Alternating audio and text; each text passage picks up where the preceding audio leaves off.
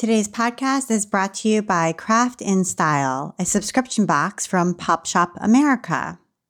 Do you love to DIY? Get modern and cool kits delivered right to your door each month with the Craft in Style subscription box from Pop Shop America. Boxes ship within 3 business days, so there's no waiting like other subscription boxes. And each box is super stylish and beginner friendly. January's box is a gilded dinosaur planter kit with 4 live plants, colored rocks, and moss, and all the supplies you need to create a fun dino planter. So check it out at popshopamerica.com. Thanks so much, Pop Shop America. And now, here's the show.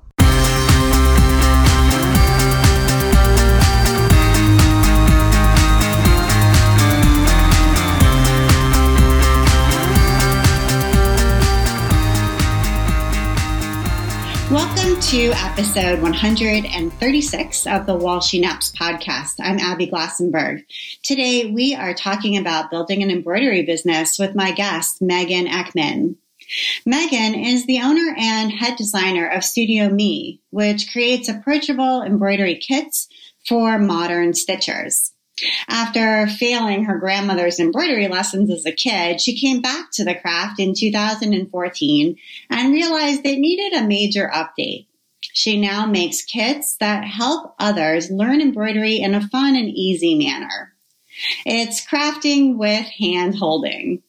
Over the past 5 years, she's landed her kits in almost 100 shops across the country, partnered with DMC, hired her husband, and currently runs an Embroidery of the Month club for her most adoring and addicted fans. So, Megan Eckman, welcome. Hi. Welcome. Thank you for having me. Of course. Thank you for coming on the show. And I'm excited to talk with you about this business that you've built and kind of the winding path toward getting there. Specifically, I'm super interested in talking about kind of your product development and how you landed on embroidery kits, because it's not necessarily like a straightforward shot as to how you got there. And I think it's super interesting. I've been working a lot with people who are developing creative businesses through consulting work that I do. And a lot of what we talk about is product development and the twists and turns of that, some of the resistance that can come with finding the right product and listening to customers, and then your own feelings about your own artwork and how to kind of land on something that works and feels good. So that's kind of where I want to end up with your story, but we're going to start more toward the beginning. I know you grew up in North Dakota, which is pretty cool. I've never been to North Dakota, but that's a pretty cool place to grow up. So where in North Dakota were you? I was in the only town anybody knows, Fargo. Okay. And we don't have the accent. But yeah, I grew up there. It was really, obviously a quiet place, although we were in the biggest city. And I went to college just across the river in Moorhead in Minnesota. So I at least got out of the state, which was a big step. Okay. And I know your dad was a pretty artistic person, even if he wasn't necessarily like a working artist. Yes. So I grew up with, my dad really wanted to be an artist, but he was the last of 7 kids. And when he graduated from high school, his parents literally gave him a suitcase and said, good luck. So he had to go to a trade school to be able to support himself, and he wanted to marry my mom. So he had to just sort of give it up as a career. But on the side, when I was little, he would always be drawing and painting. So as soon as I was about 3 to 4, they said they knew I had the potential. So they threw me without asking, like into every art class there was. That they could find in the area, private lessons. And I just did it, and I was really good. I have no qualms about saying that. I was really good. And it wasn't something, though, that I thought I wanted to do as a profession. I just wanted to learn as much as possible. One of the stipulations to get as much education as you can in the arts. Generally in colleges, you have to major, which wasn't my intention. So I ended up having to double major. So I really wanted to be a writer. So I had my degree in creative writing, and then I had to add the degree in fine art, which is drawing. In the first few years, I really fought the art because this sounds so silly, but when I was little, I didn't want to be my dad. And so he always drew portraits. And so as a teenager, my rebellious stage was, I'm just going to draw animals. So I drew animals and like buildings, anything that wasn't a person. And as soon as I got to art school, it was a very classical education. So it was all busts, like you start with the sculpture busts. And then once you move up, you get the live models. And one day I stepped back from my portrait and just, I just dropped my head inside and I was like, darn it.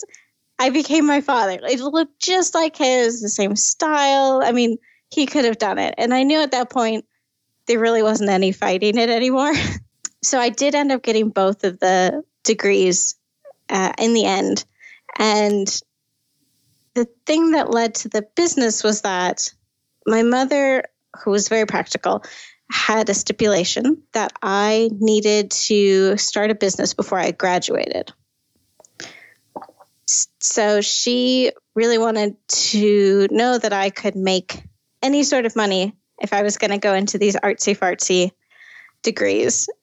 So actually, in the winter of 2009, just like a month before I graduated, I started Studio Me and was selling prints of my artwork, which actually got me into a lot of trouble with my fellow students. They saw it as an absolute sellout because these were digital prints, which is the only way to reproduce artwork that isn't through printmaking. And I was selling it for more than most of the printmakers were selling their prints, which was their problem, not mine.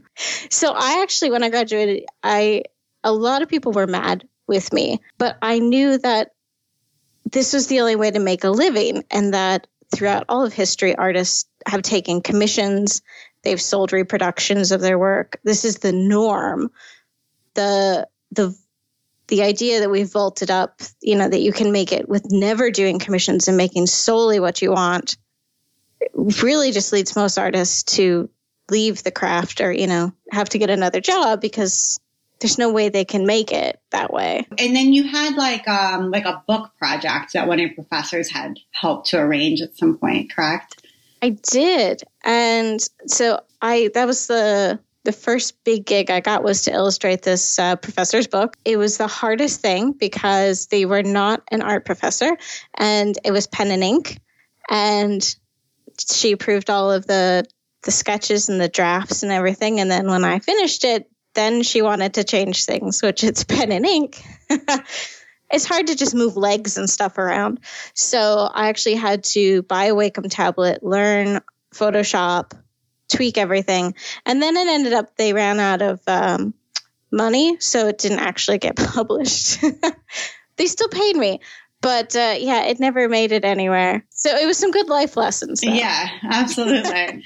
And did you apply to graduate school? Were you thinking you would keep going with education? So I did.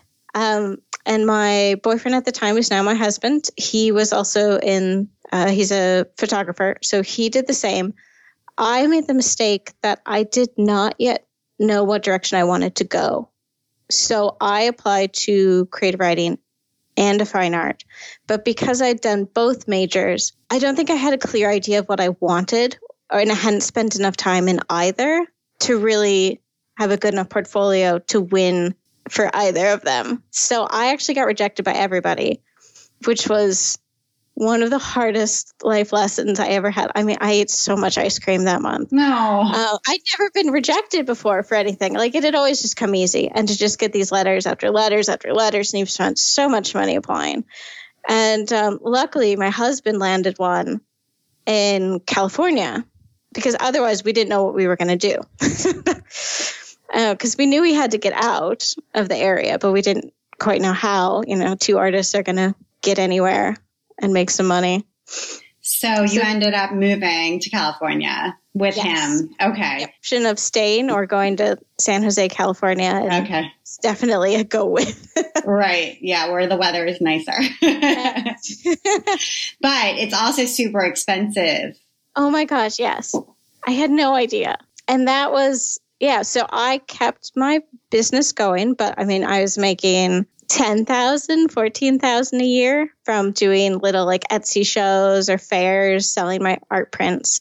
So I did have to get a part-time retail job at Borders for the 8 months until it closed. And I learned how not to run business through them. So those were good lessons. And then I actually got hired, and some of your audience members might know or remember, but so I was actually hired to be a virtual assistant to Tara Gentili and Megan Alman and Jess Van Den of Australia and a few other. How did you meet? I remember when you were working as a VA for Jess Van Den, but how did you meet Tara Gentili and Megan Alman? Like, how did you make those connections? It's kind of funny once you're the virtual assistant for one, the others all try to like grab you at the same time. And what were some of the things? I mean, those are some high-powered women who have, built pretty, impressive businesses in sort of the maker and service-based businesses spaces, advising makers. And I'm just wondering what some of the lessons you pulled away. I mean, just working with them, working with their, I'm sure, sort of scheduling their content, promoting some of their content, that kind of thing. There's probably things that you pulled away from those, pulled out from those experiences that you take forward. The two biggest things that I got out of it, one was from Tara, and that was that we like to think of a service-based business and a product-based business as very different, but there's actually a lot of crossover. And so that actually is like where with my embroidery kits, it's a product, but you are giving them this sort of the service of time spent in meditation or sewing. And then like the club is also a service, it comes regularly. It gives you something. But I think the biggest thing I took away from it really was there is no shame in really figuring out what you are, like, what's the thing that you have to do, but that then all the rest can be parceled out to other people. We really seem to focus on right now. We kind of talk about, it's handmade. It's one person doing it all. But technically, with my kids, they're all handmade. But it's somebody in China who's hand making my hoops for me. It's somebody in England who's hand making my needles for me. There's nothing wrong with being big enough to hire other people and to just say, like, for me, design is what I'm best at. And I have my packer, Sandy, who's, best at packing. And I'm helping her pay for her daughter's wedding. She's going to Austria next year, things she's never gotten to do before. That's from my business being successful enough to help other people. Just kind of getting rid of that shame of not doing everything. Yeah, gosh, that's such a huge hurdle too.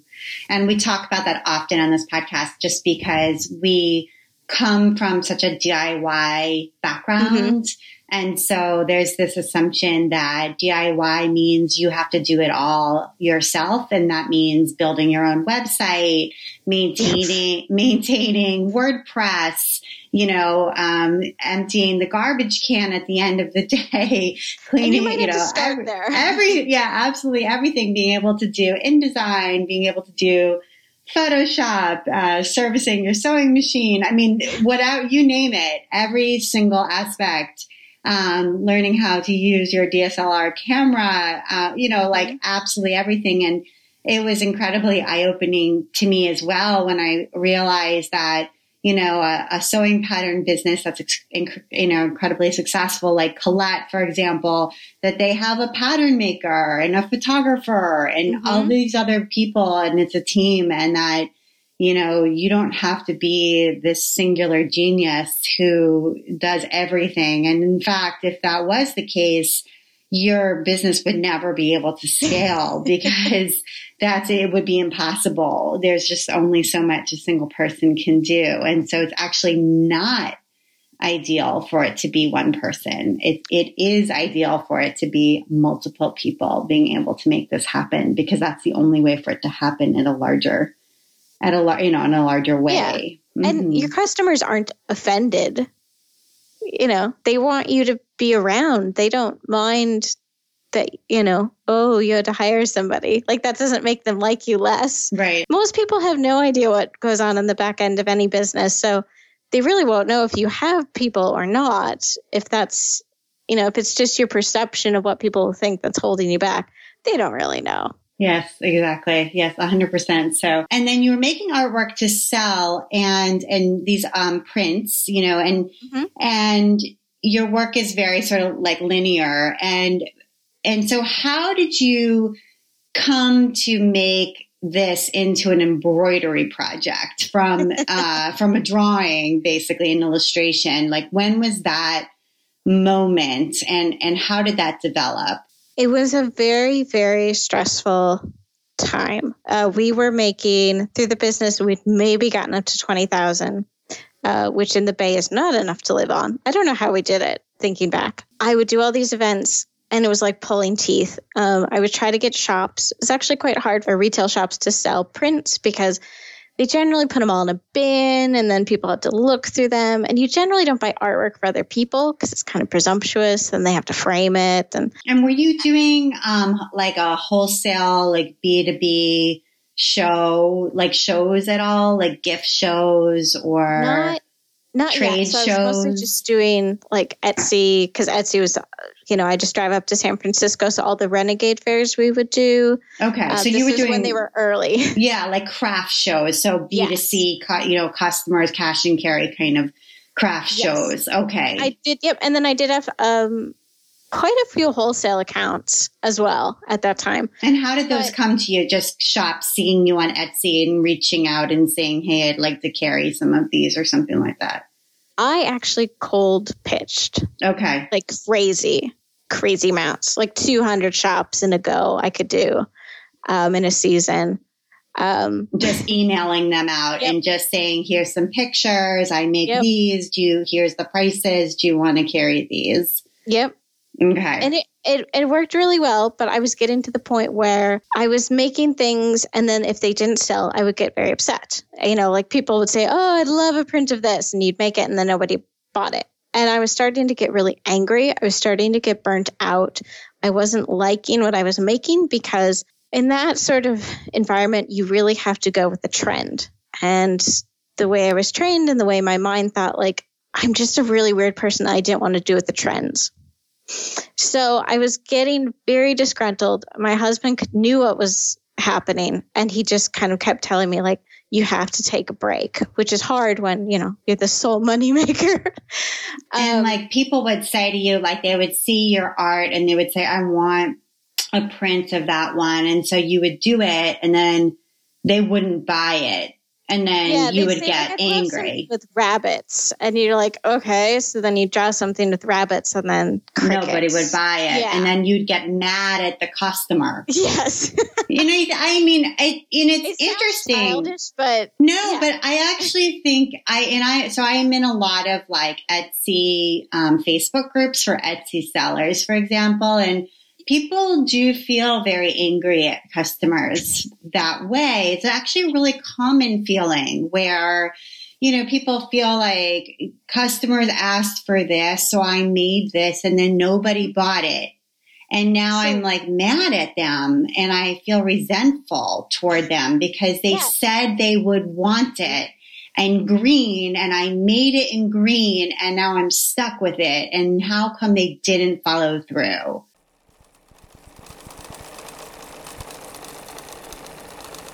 I want to take a minute now to talk about our sponsor, the Craft and Style subscription box from Pop Shop America. So this is a subscription box that's full of crafty goodness. You get a box in the mail each month with a different craft project, and you can either order it for yourself or you can give it as a gift. So for example, in September, the The box was all about candle making, and it contained everything you need to make a beeswax and lavender bud candle. So soy wax and beeswax, essential oils, and lavender buds. These are things that I personally do not have in my crafty stash at home, but would be really fun to try. And so I think the nice thing about getting a subscription box in the mail is that, well, first of all, it's fun to get snail mail, but also you kind of push yourself to try something different, something that you would not necessarily choose if you were out shopping for yourself. But since it comes in the mail, you're kind of like, maybe I'll try this. And I love that about subscription boxes. So it kind of pushes you and gets you out of your comfort zone. And also that this craft would just be for your own enjoyment. It's not necessarily something for your business. There's no pressure. It's not something that you're going to be making as a gift or something that you have to give to somebody else. It's really just for you. And those are two really nice things about getting a subscription box like this. So other boxes have included sunprint photography, gilding, making bath soaks, paper marbling, kawaii jewelry making, all kinds of fun and adventurous things to try your hand at. So I like to give subscription boxes as presents. I think that they are really fun because they kind of spread out the fun over a longer period of time. And with the Pop Shop America Craft in Style subscription box, you can totally do that. You can treat someone you know to a fun box. And this would actually be a good gift for a teenager too, or just for an adult friend that you know that needs a little pick-me-up each month. And While She Naps listeners can save 15% off right now on the Pop Shop America website with the code While She Naps. So head on over and check it out. Thank you so much, Pop Shop America. And now back to my conversation with Megan.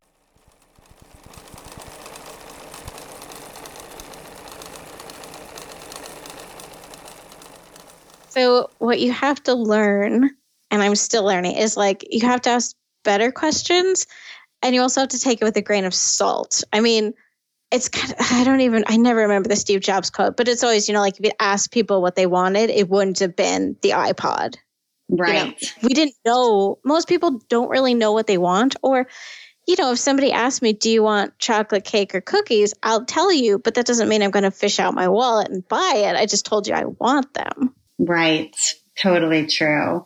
And so anyway, you were having a lot of hard feelings. Yeah. Your husband said you should take a break. Okay. So then what happened? Most creatives go in a flux. You kind of have these waves of creativity. And that was when I was in a funk and I needed to completely switch it up. And I knew that. So I dug around our apartment and I found some extra unprimed painting canvas and some black thread and needle. And I was just like, I remember embroidering with my grandma when I was about 7 to 9. And bless her, she taught my brother at the same time. So that was nice. And I was like, I just want to see if I can make something on this. So I took one of my most recent drawings, which was of this giant cat on its back. And it looks like there's kind of ocean waves. And it was a pun. It was called Meowby Dick instead of Moby Dick. And I just kind of sketched it on with a pencil. And then I just started just making a little running stitch, just like sprinkle shapes, and trying to figure out how I would actually sew this. And I finished it that night. I took some pictures, put it on Facebook because Instagram wasn't around yet. And, just felt better. That kind of helped get things moving again. It was a project just for me. It felt like something I wanted to make. And the next morning, my Facebook had kind of exploded. And everybody was like, oh, I want to make one. Nobody said, can I buy this? They all said, I want to make one. And that was when I started kind of considering most of my work. It was line work, pen and ink. So it transferred really well. And I was like, yeah, I could see people wanting to make that. So I went to the craft store and just kind of, I knew that was where you could get patterns and such. And they had the same iron-on transfers that I had done with my grandma. And they were, when I was 7, I thought Day of the Week cats on my hoodies were awesome. But now I realize it was really, really dorky. So I didn't want to make like those. But I kind of just looked at, what you get in a kit, who is selling what, like how I could get these, like what did you actually need to make embroidery? Because I had come about it, my grandma taught me with the iron-ons, but the way I had done it with Meow Be Dick was just me and a pencil and some thread, which most people can't do. I mean, unless you're very confident, and you're drawing, most people don't embroider that way. So I started to just kind of figure out, okay, so I need some fabric. I went to Joann's. I need iron-ons. So I contacted Colonial Patterns, which was the one selling the day of the week ones there. And they said, yeah, we definitely do custom stuff like this all the time. Just send us the files. And I was like, okay. And then I went back to Joann's and got some thread and some hoops. And I just kind of mishmashed this thing together. And then at the next retail show, I tested out, I had like 2 or 3 kit designs and they sold out immediately. And my art prints sat there and didn't sell at all. That continued for a few more craft shows and like a few seasons. I kept selling both things because I really had a hard time letting go of the art prints, even though it was still getting frustrating by them not selling. And then, eventually looking at the numbers, it became obvious that this is the direction it needed to go. And, my husband just kind of said, like, why don't you just go with what's easy? The art can always be on the side for you. And then it can be what you want it to be instead of having to be, beholden to the customer, or you don't have to feel as much stress. You can just make what you want and it can still be that kind of magic, and let the embroidery follow the trends, because to me, it's not fine art. So I'm fine. Like when sloths came out, I'll make a sloth kit, or when deer were big, we'll make a deer kit. Like that doesn't bother me as much as it did with the fine art, because the fine art's like, no, I don't, I know sloths are in, but I don't want to draw a sloth. Like it's not what I'm feeling today. But do you still have, like, do you still get into it? In other words, are you still able to bring your positive feelings toward the design of the embroidery kit when you sit down to be like, okay, new season, it's time to create some new designs, a new set of designs for Studio Me's, embroidery kits. Do you still feel passionate and excited, even though it's going to have to be, llamas, because llamas are, llamas are hot, or whatever the next big thing is. You know what I mean? Or do you kind of feel like it's a slog, or you're like pandering to the lowest common denominator, and so you just have to do it? You know what I mean? Yep. So I have found over the last few years that there are some tricks. So artists work best under some restrictions. So I let people shout out as many ideas as they want. I put them all in a spreadsheet, see which get the most votes. And then it's kind of like, how would I draw? And the one I did most recently was like an oxalotl, the salamander. And I was like, oh, how am I going to? So it actually becomes a bit of a challenge, but also like this joy of like, okay, how would Studio Me draw? Like what would a Studio Me oxalotl kit look like? Like what colors would it have? It's a cute creature, but it's really not pretty. How would we do it? There are some that I try and try and try and try, and I just can't do an elephant. Everybody wants an elephant, and I can't figure it out because it's a giant creature. It doesn't have feathers. It doesn't have fur. Unless you're going to do all the wrinkles, but then it's gray. Like there's some things I just have to keep tossing out because I can't figure out. I do, thanks to the club, I give myself permission to make as many as I want to, and then we narrow it down from there. So I really let myself play as much as I want. I did dinosaurs. I did succulents in pots. We've done narwhals, like anything that, oddly enough, it's the ones that my husband's like, that's never going to work. That's the one that I can get. And I get the same feeling that I get from some of my fine art, where it's like something is kind of helping you along and you step back and you're like, that's going to be a good one. They're going to like that one. Okay. And so it does sound like, I can hear from your voice, like it does still sound like you can get that same good feeling from it, because you have the constraint, but you can still sort of get creative and give it your own twist. Yeah, and I go through the same emotional process that I do with fine art. So my roommate used to say in college that she could tell how far along I was by how grumpy I was, because you really go into battle. And right before it gets good, it gets really, really bad. And you get really, really mad at it. And then you come out the other side and it's like, oh, that was fine. That never happened. Yeah, oh, totally. I mean, that's, my husband, ask him, he'll tell you that's exactly the same process, whether it's an article or that I'm writing or a new design. Yeah, totally. You know, when you get to the point where you're just like, oh, that you're like, it's going to be okay. We're going to come out the other side in like 20 minutes.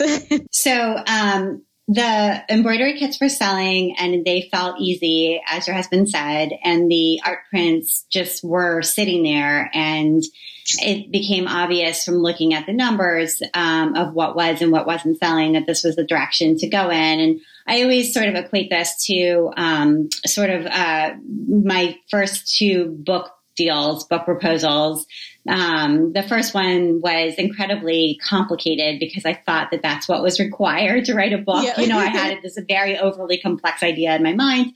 So I wrote this table of contents, you know, as part of the book proposal that was so complicated and it took forever. And then the editor I was working with was like, well, why don't you just do a book about the birds? Because I was also making soft sculpture birds. And as soon as she said that, I wrote the table of contents in like 5 minutes. And I was like, here it is. It just came right out. This feeling like this is the way I was supposed to go. I was like, oh, we can just do that. That's so easy. That was easy, yeah.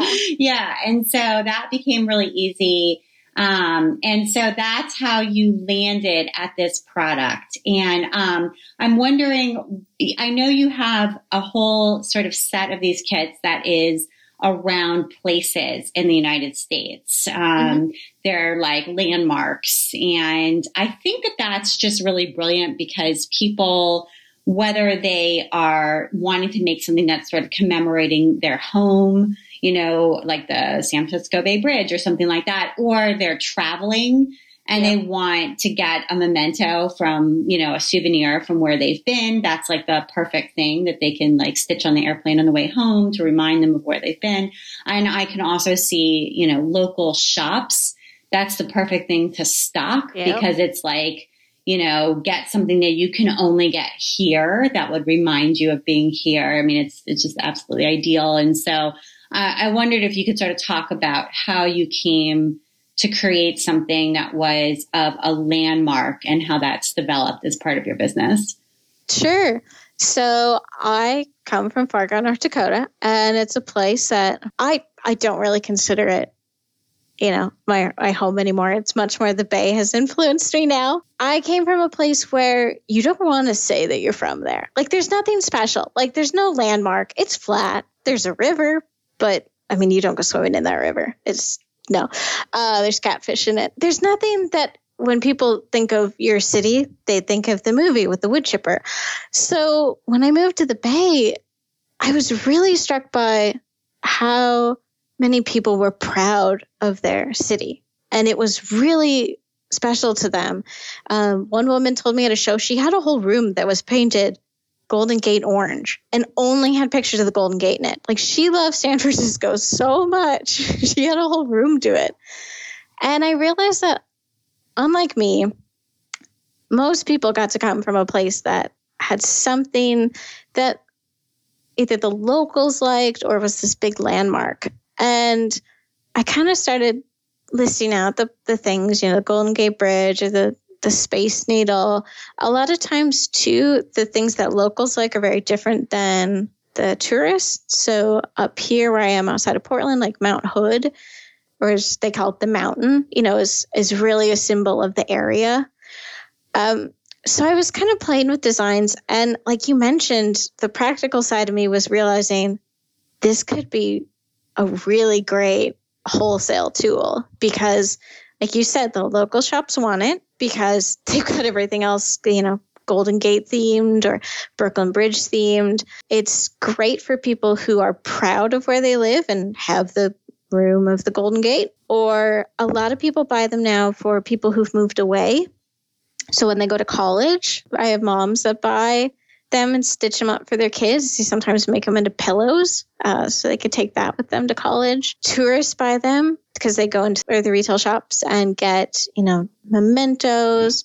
We started doing national park ones too, which I'm still working on getting them into the national parks. That's a much harder market to crack. But again, it just as soon as I did the Golden Gate, I couldn't keep that one in my booth for the Etsy Renegade at Christmas. It would sell out within hours. It was crazy. I could never make enough of it because it was such a perfect gift for the holidays. Mm-hmm. Right. So fascinating. And so have you done trade shows since then? Have you done any of the gift shows, or are you still just doing craft shows?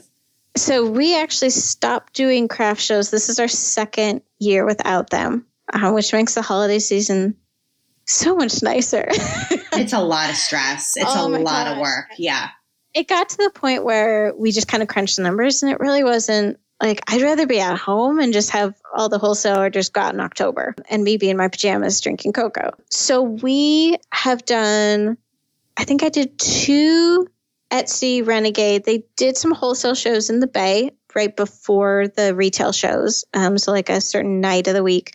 We've done the Seattle gift show twice, but the West Coast really doesn't have a good wholesale trade show. Okay. So we are now looking at New York now. I was going to say, do you want to do New York now? Yeah. The issue that I have, because I'll be honest, is a lot of shops seem to be finding me through Instagram. Yeah. And it's a lot of money for me, and it's a lot of money for them to fly out. And I'm going to start surveying my shops to actually see if they go to trade shows anymore. That's a great question. If they don't, then there's no point. Surveying my best shops, which some of them are Fancy Tiger in Denver is kind of a makery shop. And then I have some more boutique shops. And I want to ask both of them, is this even something you do? Because a lot of times now, they can just find what they want on social media, and then they don't have to fly. They don't have to get the food. They don't have to get the rooms. At this point, I don't think we're going to do it, because I know from doing all of Megan Almond's workshops when I was doing her emails and such, it's 3 years to get a good return on your investment. Yeah, and it's a lot of money, because you're looking about $8,000. I was just going to say, you're looking at $8,000. Yeah, yeah, and I don't know if you listened to the Proof to Product podcast, but with Katie Hunt, but it's more paper focused than quilting, or this podcast is sort of more fabric and quilting focused, but her show, and she comes from a paper background, but she really focuses on trade shows, and she knows a lot about them, and I've learned a lot about what it takes to exhibit at New York Now, or really she focuses a lot on the National Stationery Show from listening to those episodes. So if you are interested and want to sort of get a little bit more kind of insider scoop, or for anybody who listens to this show and is interested, I totally recommend her show. And you'll just pick up some tips about, what it really requires and what the rewards might be, and I guess my feeling is that it might be worth doing once. You know what I mean? And, and sort of building the relationships that you get from that one go from there, and then sort of not necessarily having to go every single time, but to skip it all together. I guess I feel do it once. Yeah, but I know. At the same time, though, I don't know, there's you have to have walls, and you have to build out the booth, and it's if you do it once and you've invested in all of that infrastructure, it's do you just do it once after all of that? It gets cheaper as that stuff, once you've invested in it once, why not use it again? So it becomes a little bit hard to say that, unless you can share a booth with somebody who's already got some of those things built. But yeah. Mm-hmm. And we looked at doing the retail shows again, like the holiday fairs and whatnot. From when we started to now, the game has completely changed.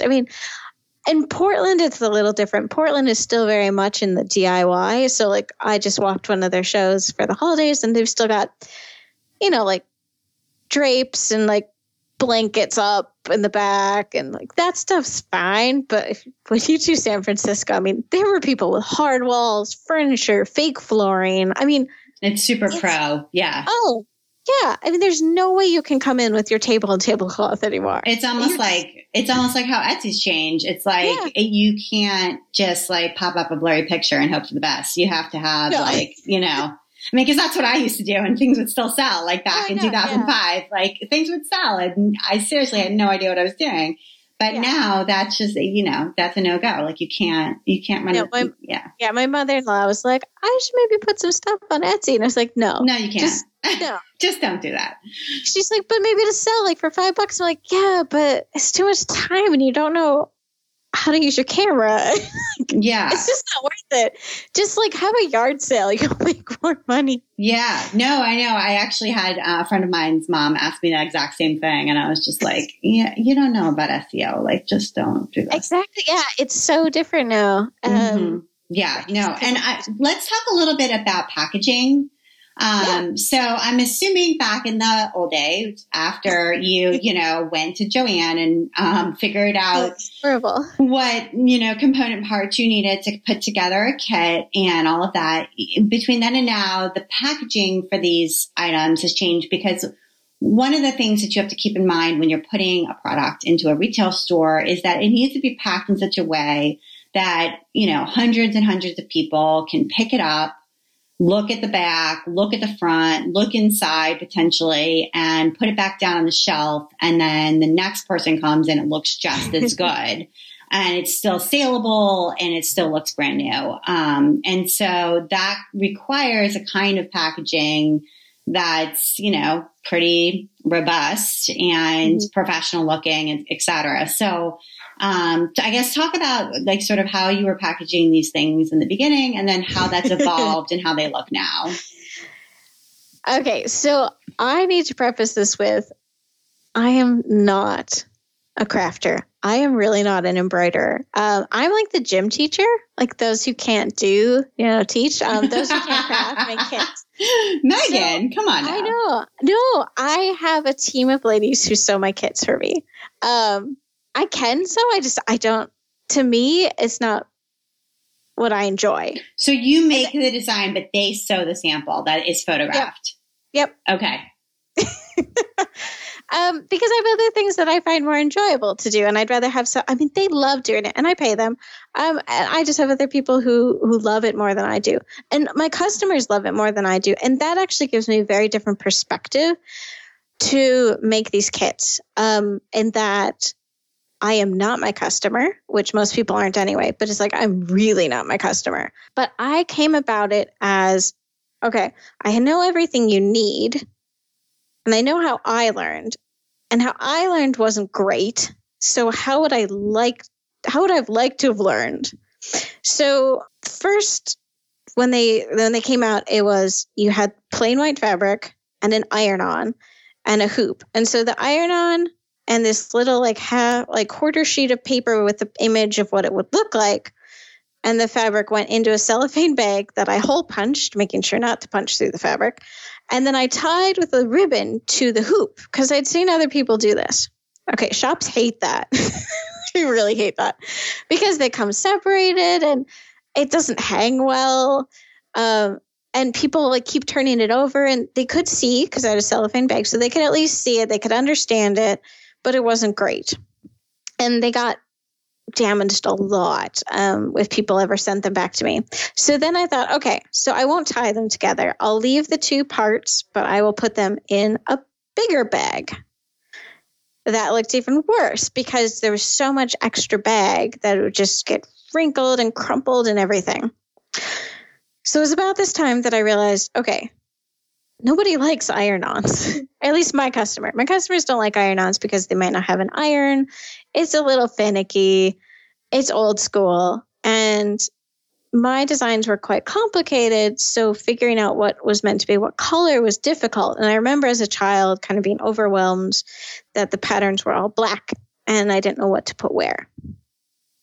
So thanks to the magic of Spoonflower, we switched to them and they began printing our designs in color on the fabric. So now it's more like a paint by number. And then we still kind of like folded it, put the needle and the thread on top. And we still ended up putting it into a bigger bag, but now we made our kit papers bigger, but it was still just one page. So like the front had the picture of the finished tube and told you what was in it. And then the back was just a stitch guide that showed you what stitch went where. And then a little like very short directions. But the problem was people still didn't necessarily know how to sew. So we started on our website to put, at first it was just this PDF guide with little diagrams of how to do the stitches. So on the back side of your stitch guide, it would say at the bottom, like, need to learn how to sew, like go to this website and you can download a PDF. And so people really liked that because one, everything came together in this cellophane bag. Because the kit paper filled the bag didn't get damaged anymore. They could turn it over, see everything inside, and there was a bit of hand holding with the diagrams. Then what we realized is that people wanted to basically open this and go. And you might not have cell phone service where you are, so you can't download the PDF. So I decided, okay, let's make videos to put on our website because some people are visual learners that way. And then we also made the kit papers into booklets that open to teach with diagrams the 4 basic stitches. So this way, if you gave it as a gift on the way home, like in the car, you could start it, or you could buy it when you are on your trip. You could start it on the airplane, not having to worry about, trying to get the PDF before you take off. So we really fought, my husband and I. We had some big arguments about the packaging because I was so gung-ho for boxes. I really wanted craft boxes. I'd seen other people making them, other embroidery kit designers. They looked so nice. And so at one of my trade shows, I put up this sample box that I had bought from a custom box guy. It had a wraparound. Basically, our kit paper wrapped around it. That had to be taped. And then the top and bottom of the box had to be taped because they pop open. And it was this really skinny box because it was only as wide as the hoop. And so it still said what was all inside of it. And there were little, pictograms, infographics showing you everything. And I asked everybody who came in, some had carried my stuff before and some hadn't, like, how do you feel? Like, if you could have them in the box for your order, would you like it? And oddly enough, the message that I got over and over and over again was, no, we want the cellophane. Because sometimes my stuff goes into toy stores. And so one of the ladies ran a toy store and she said, my customer will rip that box to shreds, in a day. Wow. Because they want to see what's in it. Right. So they'll open it. First thing they're going to do, they're going to tear it open. She goes, and then I've got all your stuff all over my floor and I don't know where it goes. The other thing she said is, I got to find something to put that in because it's too skinny to stand on its own because they flop over. So she's like, I'm going to have to prop them on a shelf, but then they can fall and slide off. They have hardly any weight too, which is what I realized when I found some in person in a shop. I got all excited. Like, I finally found the box. I want to see what it looks like. It's so light that it actually feels cheap. Uh-huh. It's like this empty plastic, it's this empty cardboard box. It feels empty. Yeah. Yeah. That you're paying $30 for. Right. You're like, there's nothing in this box. Why is it so expensive? So like, why is it $30? Whereas a bag, you're like, oh, I see all the stuff inside. I get it. Yes. So we are still having, my husband and I, arguments about the packaging because if we wanted to get into some place like MoMA, which we've looked at, SF MoMA, they have a higher caliber of packaging. Like you'd have to go to the museum shop trade show. They're not going to buy it when it's in a bag. It would need to be in a box. The Amcor, I think it is, who runs the people who run the park services, They have their own trade show as well. Oh. As my husband put it, like, it's going to have to be in a metal tin. Right. You know, kind of woodsy, right? Mm-hmm. So, you know, as we discuss like new avenues we want to go, we realize we may have to offer some of these things in like multiple packaging options, or, you know, we're going to have like the come to Jesus moment to go like, where are the customers? Because if they're not the type that would buy this at MoMA, then it doesn't matter. Then it could be in the bag. It could be in the makery shop. It could be in the boutique instead. And we don't need to worry about the box. But the box still looks really pretty. Yeah, no. I can't get over it. But I know people who screen print every box. And I'm too practical. Like, I don't have time. Right. Like, I'm not going to pay for it. And to get a giant sticker costs too much. A lot of the decisions that we make in our packaging, like the fact that we give you a full skein of thread, there aren't very many others who do that. And my thinking is, I don't want to take the time to wind it. You know, like split it in half. And that 20 cents I saved, like I would have had to pay my packer to wind it. So I may as well just give you more thread so you can make something else at the end. Or sometimes my customers use more thread than I tell them to. So it's better to have more. Or, you know, like if you start out like me, you get lots of rat's nests. So you don't want to have just the right amount. Yeah, that is generous to give them a full skein of thread, because like I designed a kit for Quarto, to the publishing house, and it's for little felt taxidermy heads. And so it gives you a pattern book for 10, but then there's supplies to make 2 of the 10. And so they give you felt, and they give you stuffing and needle. They give you everything you need, the little backing board for to mount the head.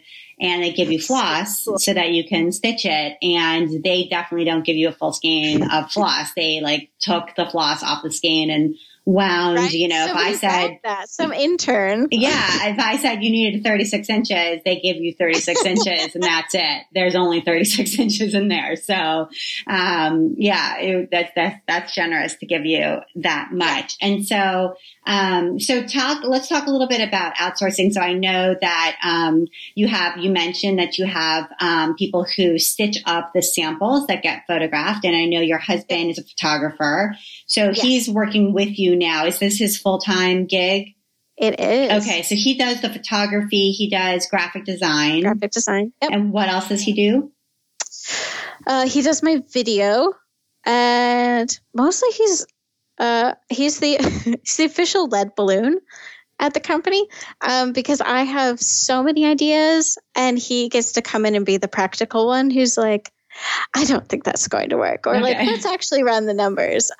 Because when he doesn't come in, we get into trouble. Like I made a line of stuffed animals once because that's what my customers said they wanted. Right. So there was briefly a line, and they were cute too. There was a llama. Speaking of llamas, there was a llama. They were adorable, and I had to learn how to sew. I didn't know how to sew. So and it was like a kit to make your own. What animals were there besides the llama? So my husband helped me design a giraffe. I'm actually staring at the line because it inhabits our bookshelf now. We made a sheep, a scrub jay, which is kind of like a blue jay bird. And then we made a Shetland pony with a sweater for Christmas. And my favorite was it's the easiest one. It was a blue whale. Okay. So you had a whole line. Levels. You had a whole line of these kits that were sort of a sew your own stuffed animal. And did they involve embroidery as well, or no, just sewing? You could add it. So they all had little things that you could embroider on them. Everybody said, we want something harder, and stuffed animals were really big. There were people doing that. The feedback that came back after they launched, because we had to get boxes, we had to screen print the boxes, we had to find a way to stuff the stuffing in the box. The feedback that came back was, A, I don't have a sewing machine. B, like, it's $40. I could buy a stuffed animal for that. And shops just couldn't sell them because you could buy at like Etsy Renegade craft shows, and you could buy somebody else had made you one for $40. It was really disappointing. I completely shot myself in the foot with it, but I learned some great sewing skills. And I learned better how to listen to customers. So then actually we revamped it and came out with a line of ornaments that you blanket stitch the outside of. They were the same animals, just they were smaller ornaments. You still stuff them. And those didn't sell either because now they were seen as too easy. It's like, I just can't win. So I am very leery with the business right now to do anything that isn't just an embroidery kit. Because those seem to be the things that sell the best. Correct. Okay. And I've tried iron-ons and my customers don't respond to those. Kind of like more old-fashioned ones where it's lots of different designs and you could kind of pick and choose and put them together. My customers don't really respond to that. So it's just kind of becoming better at knowing what my customer actually wants. Right. Despite what they say. Despite what they say. Absolutely. I know. I think that's really important, and not letting people try to convince you or push you around, and sort of having a very clear vision, I think is really hard to do at times too. And so, okay. So you also mentioned you have a packer, and does she work from her own space or does she come to you? She works from her own space. So she comes to our house at the beginning of the week and picks stuff up and then brings it back at the end of the week. She just has a part-time job otherwise, and her daughter just moved out of the house and is getting married. So it's perfect. She's got nights and weekends to herself and she loves it. She just puts on like soap operas and packs away. Okay. So you have a packer. And then do you have anybody else who works on your team, or is that it? Your husband, you, and your packer? I have a virtual assistant who mostly she does market research for us. So she will look at what our competitors are up to. She'll look at trends on Etsy and on Pinterest. She will find the shops that we're going to pitch in the next cycle and get all the information. She does a bit of our social media in terms of just grabbing the stats for us. Okay, great. And then the very last thing I wanted to ask you about, well, we have many other things that we could talk about, but we're going to be a little bit short on time. It's just about your subscription club and what that has helped to sort of provide for you as far as steady income. People began to get addicted to the patterns, and I would sometimes have flops. Like I put something out because I needed money, and it was falling into the same trap as with the art prints. You said you wanted this and I would be getting stressed and I needed the money. So it's a fast launch. Here it goes. And then nobody would buy it. So I had run a club once before and I hated it because it just sent the PDFs via email, but then it was always making sure everybody's emails are right. And the PDFs were, I hate PDFs for my work. They're so complicated to print out and draw that, sometimes I would get things back from customers and it would kind of look like a kindergarten drawing. And I'd be kind of embarrassed that was going out on social media with my name attached to it. And it wasn't their fault. It's just that it was really hard. So I knew I didn't want to do PDFs again. So I tried to figure out what's the least, the minimum viable product that I could make a club with. And it was the pre-printed fabric, the thread, and the directions. That's all you need. They already have a hoop. They already have a needle. It'd come in a little envelope that was printed, so I don't need to use any cellophane, which is great environmentally. And it comes monthly, and we do offer a few different variations now because people get busy.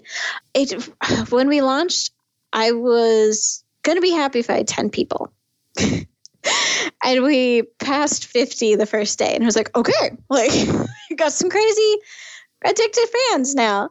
And it just kind of kept growing from there. As many join as equal those that leave every month. So we're kind of just percolating around under the 200 mark now. But what it does mean is that every month I know that money is coming in, and it's a huge boost. It definitely has let me be more creative. Like I said, I take the time and I make probably 36 patterns, and then we weed it down to 12. I let the customers vote between patterns or colors or give their advice. What it also allows me to do though is actually test out patterns that would then come to the club. So I no longer put something out that flunks and then have this feeling of dread because I've also sold it to my shops. Right. It's happened a few times. Now I know I'm confident when I put it on my line sheet, like, this thing's going to sell. Don't worry. My club went crazy for it. We had X number of people join just to get this. And it's been a huge confidence boost, because other times I'd send out the line sheet and they'd order something and you're just like, oh no, like, I don't know if it's going to work. Yeah, it's a great testing. It's a great testing ground. The same way that taking something to a craft fair is, but this allows you to stay home and not have to go to the craft fair. Yeah, you know? I don't have to produce it to the full extent yet. Right. So that also helps. And I do have test stitchers for that. So they also can give me feedback. They actually take the photographs that I then use for social media. So I provide them with like the backdrop, the wood that they photograph on, and then they send me X number of photos as they're sewing. So it really gets to build this sense of community. And now for 2019, what everybody has said, which helps me learn more, is they want new stitches. So I'm actually learning new stitches. And then, you know, they've given me more feedback of like, we'd like this instead, or we want more options for how to do the design. Because what I've been discovering since I'm not my customer is that a lot of people identify as creative, but they're not confident in it. So they want permission to like do this other stitch. Like I have people email me and they're like, can I do this? Like, yeah, I'm not coming to look. Like you can do whatever you want. But they need that permission. Absolutely. I mean, that's the kind of person who buys a pattern and who buys a kit. They're buying those things because they don't necessarily have the confidence. They are creative. They want to do something creative. Otherwise, they wouldn't be buying it at all. Yes. Mm-hmm. Yeah. And it was something I didn't realize because everybody would always be like, oh, I want to make this, but I don't know how. And with my background, I was like, just draw it, you know? Right. No, right. It's a very different. You're creating water. Like, think of water when you sew. Like that's what you're creating a product for other people's leisure time and for their creative expression. And so you just have to get into that mindset and understand who your customer really is. And so it really sounds like, Megan, like you've done a lot of customer listening, which is really interesting. And sometimes it's gone well and sometimes it hasn't gone well. But all right, I want to make sure we get to your list. And so you wanted to recommend a podcast that I also love, which is called How I Built This with Guy Raz on NPR. I've listened to every episode. So yes, I know, I just binged it. That's a great show. What I really like about it is, like every year, my husband and I kind of have discussion, like this year's going to be better. I know last year didn't go as planned. We didn't make as much as we thought we would. This year's going to be different. Like we've never yet had the feeling this isn't going to work. We know that it's going to take time, you know? And so we kind of start each year like, do you think we can do it? And the answer is always yes. And listening to these podcasts, it's really helped because they're like, it took me 5 years to get to X or 8 years to get to X. And so it really helps you take that longer picture and go, as long as you deep down really think this can work and you've, you know, put in the time and effort, like it can work. It's just going to take longer than it might take longer than you thought. Yeah. And the thing I also really pull from that is about persistence. You know, which I think is sort of echoing a different aspect of what you're saying, but, you know, hanging in there. And, you know, I always say to people, like, I will be the last person standing. Like, I'm not going to quit. I'll just keep going. That's the way, like, that's just the nature of my personality. Like, I'll just always be here doing the same thing, because it's what I really like to do. And so I'm not going to stop doing it. And I think that goes a long way sometimes, even if you're not necessarily the most talented person or, you know, gifted or whatever it is at what you're doing. If you just keep on doing it, sometimes that pays off. So, and I think you hear that a lot in the stories of the people who are on that show. They just don't quit, you know, they like refuse to give up. So that's heartening for me. And then you also listen to the Very Serious Crafts podcast with Haley. There's a bunch of the people and Molly who do that show have been on this show. Yeah, Heidi is my childhood friend. Our lives are so similar. It's a little freaky because we both are brothers the same age and come from mixed religious families. And we grew up together, and she constantly amazes me with her talent. And then when she started the podcast with the others, it was really nice because I helped her kind of get into her own business. And so it's been really fun to see where she goes. And then these other women who are so talented at what they do, it's a very serious craft, much more than mine.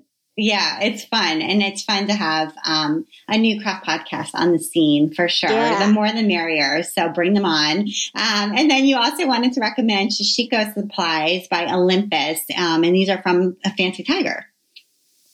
Yeah. So a lot of local craft shops sell them now. I know if you're here in Portland, Bolt sells them in Assembly. But Fancy Tiger is one of my vendors. And they... Olympus, I think you can actually get them on Amazon too, but it's always nice to support local shops. They're just so much fun. So Shishiko's really kind of exploded onto the scene, and it's really meditative, and the designs are just so gorgeous. I love how efficient the Japanese are in designing things. It started out as a mending technique, and then they really embellished it to just be the most beautiful designs. But then it's so different than Western embroidery, where they said, like, yeah, we're going to make a lot of stitches, but we're going to do it in one go. I kind of love that mentality of like, I'm going to figure out a way to do this really fast. Yeah, totally. And it's so neat and tidy. And yes. I do love it with mending, and I want to do some, even if it doesn't need to be mended, but like on some jeans, just because it's so beautiful, like on really dark denim. Yes. Yeah. My husband's been mending all of his shirts with it lately. Yeah. Which is nice. Oh, it's so pretty.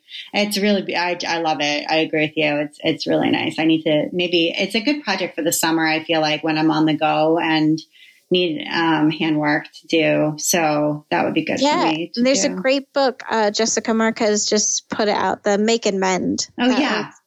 I had that in my holiday gift guide. Yeah, I had that in my holiday gift guide this year. So I know I need to get on that. I want to give it a go. So, well, Megan, thank you so much for like your honesty with sharing your numbers and some of the ups and the downs of your business, and just for taking the time to be on the Walshing Apps podcast. It was really great talking with you. Yeah, thank you for having me. This is wonderful. And you've been listening to the Walshing Apps podcast. I'm Abby Glassenberg. Visit my blog, walshingapps.com, where you can sign up for my email newsletter to get the best in sewing, blogging, and small business delivered right to your inbox each week.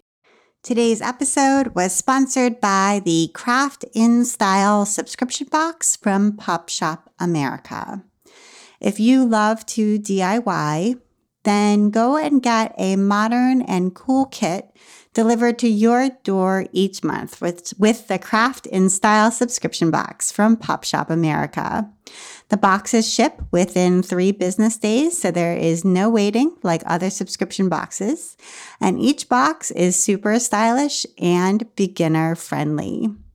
January's box is a gilded dinosaur planter kit with 4 live plants, colored rocks and moss, and all the supplies you need to create a super fun planter. And be sure to use the code WHILESHENAPS to save 15% off at checkout. So head over to Pop Shop America and take a look. Thank you so much, Pop Shop America. And if you enjoy the show, tell a friend about it.